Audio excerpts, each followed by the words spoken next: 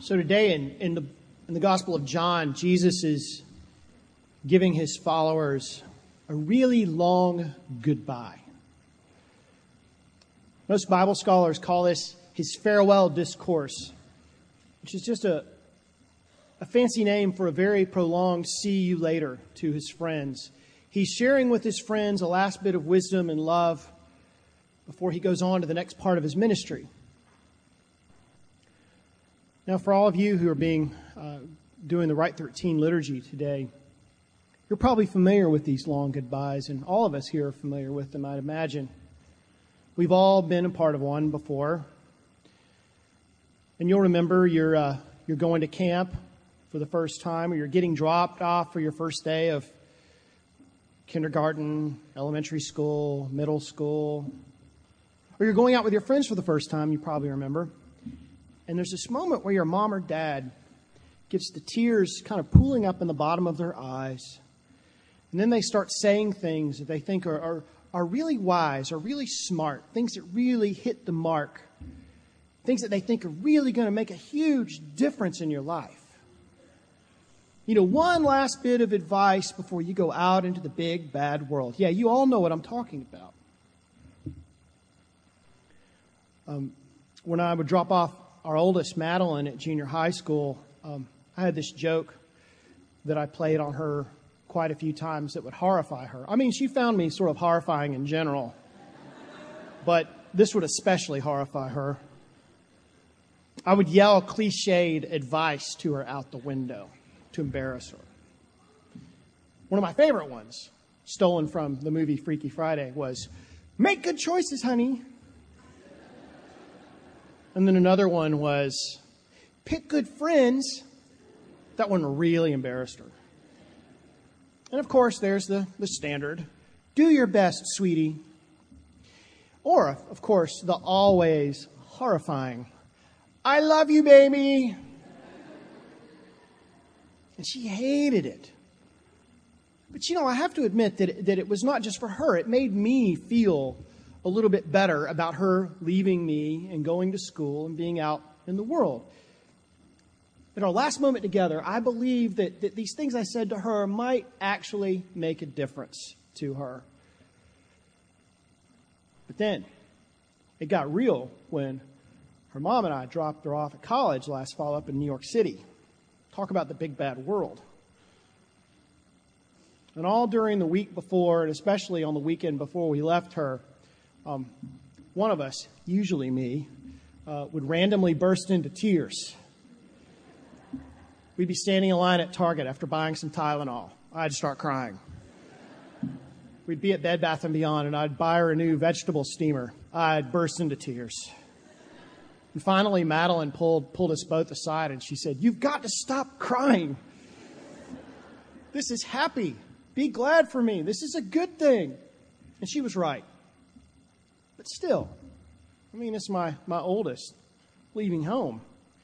So when we finally got to that moment in front of her dorm, there at St. Mark's Place, and I was saying goodbye to her, my throat was so tightly constricted, and I was trying so hard not to cry that the last bit that I gave her sounded something like this: "Make good friends, know I love you, and may God bless you and keep you always." You know, I crossed her because I can, because I'm a priest. You could too, though. Then I turned away, and Patricia and I walked away from her holding hands. And I know to her at that moment, and to you guys, these long goodbyes seem really corny and really silly and really excessive. But you know, we parents, we like to give you good advice. We like to tell you these things that we hope will help you out in the world. We desperately want you to be happy, and we want you to do well because, well, contrary to what you may think sometimes, we love you. I mean, we really love you. And we love you because, among other things, you're a part of us. You're our hearts and souls walking around outside of our bodies. We are family. Jesus lived in a time when family wasn't so readily defined as it is wasn't so readily defined by biology and biological parents. Lifespans were short. Life was hard for most people, especially Jewish folk who were subjects of the Roman Empire. It wasn't an easy thing. Being a non-Roman subject, you could be subject to random violence, not from soldiers, then from crime or from disease or poverty or war. I mean, people died, and kids and families, they shifted around. And so families could consist of aunts and uncles and cousins and all kinds of people. Family was who you were with. So the disciples, all of whom have left home, they've said goodbye to everyone in their family, and they've said that this now is my family. They've left home, and they've left jobs, and they've gone with Jesus. So now they are Jesus' family. Jesus really gets today that he's getting ready to go on to what's next for him. But he also wants desperately for this family that he loves, his heart and soul of his walking around outside his body, to stay around for the rest of their lives and to do well. He wants them to stay around and to continue to do God's work here on earth. And then as a part of what we read today, Jesus starts talking to them about all these other beings who will be around for them. He talks about someone called the advocate, or some people call the companion or the paraclete. And then he mentions his father, which means he must also be a son.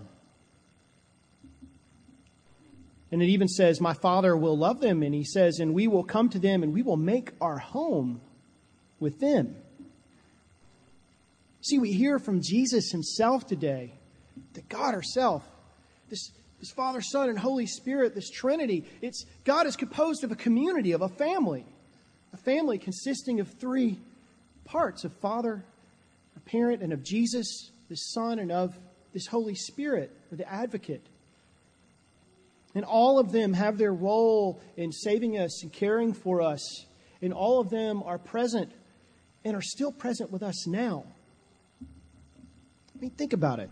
What a wonderful thing. I mean, God isn't just in favor of a community. God just doesn't exhort us to start community or to build community. God is a community. God is a family.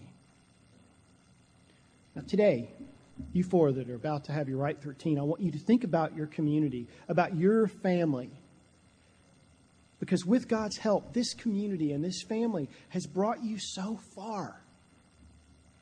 Your family's lived with you through growth spurts, through mood swings, through countless diorama projects made out of cereal boxes, pre-algebra, ear infections, stomach viruses, heartbreak, disappointment, and happiness. This family you live in, this community gave you life and continues to give you life. Community and family, be it composed of a mom and a dad, or two moms or two dads, or countless other configurations involving brothers and sisters and grandparents and aunts and uncles and godparents and step-parents, significant others, best friends, teachers, coaches, maybe even priests and Sunday school teachers. Community and family is what brought you here to this day.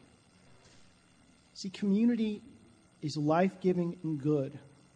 Community and family are what will propel you toward this future of abundant life that we want for you and that God wants for you. So today I want you to pay attention to this last thing that Jesus says at the end. We get a little bonus for him because he tells us what the end result of this community should be. He says, peace I leave with you, my peace I give to you. I give to you not as the world gives. Don't be troubled or afraid. See, the end result of the work of the Father, the Son, and the Holy Spirit is not holiness, and it's not perfection, and it's not good works, and it's not even being religious or faithful. The Holy Spirit and God among us working brings an end to our fear. Brings us peace. Look around you today, friends. You are blessed with a God who is family. And you have not only this family who's shown up to honor you today, this family you live with, the family who raises you, but you have a greater family of God who's filling this room today. All of us are here to help you remember that you were born blessed and that you are chosen and saved by God. And that God wants you most of all not to be afraid so you can live an abundant and grace-filled life. Because see, God wants you to be happy and to do well because, well, contrary to what you may think sometimes, what we may all think sometimes, God loves us because God made us. He really does. God loves us because we are a part of God. God's heart and soul walking around in this world.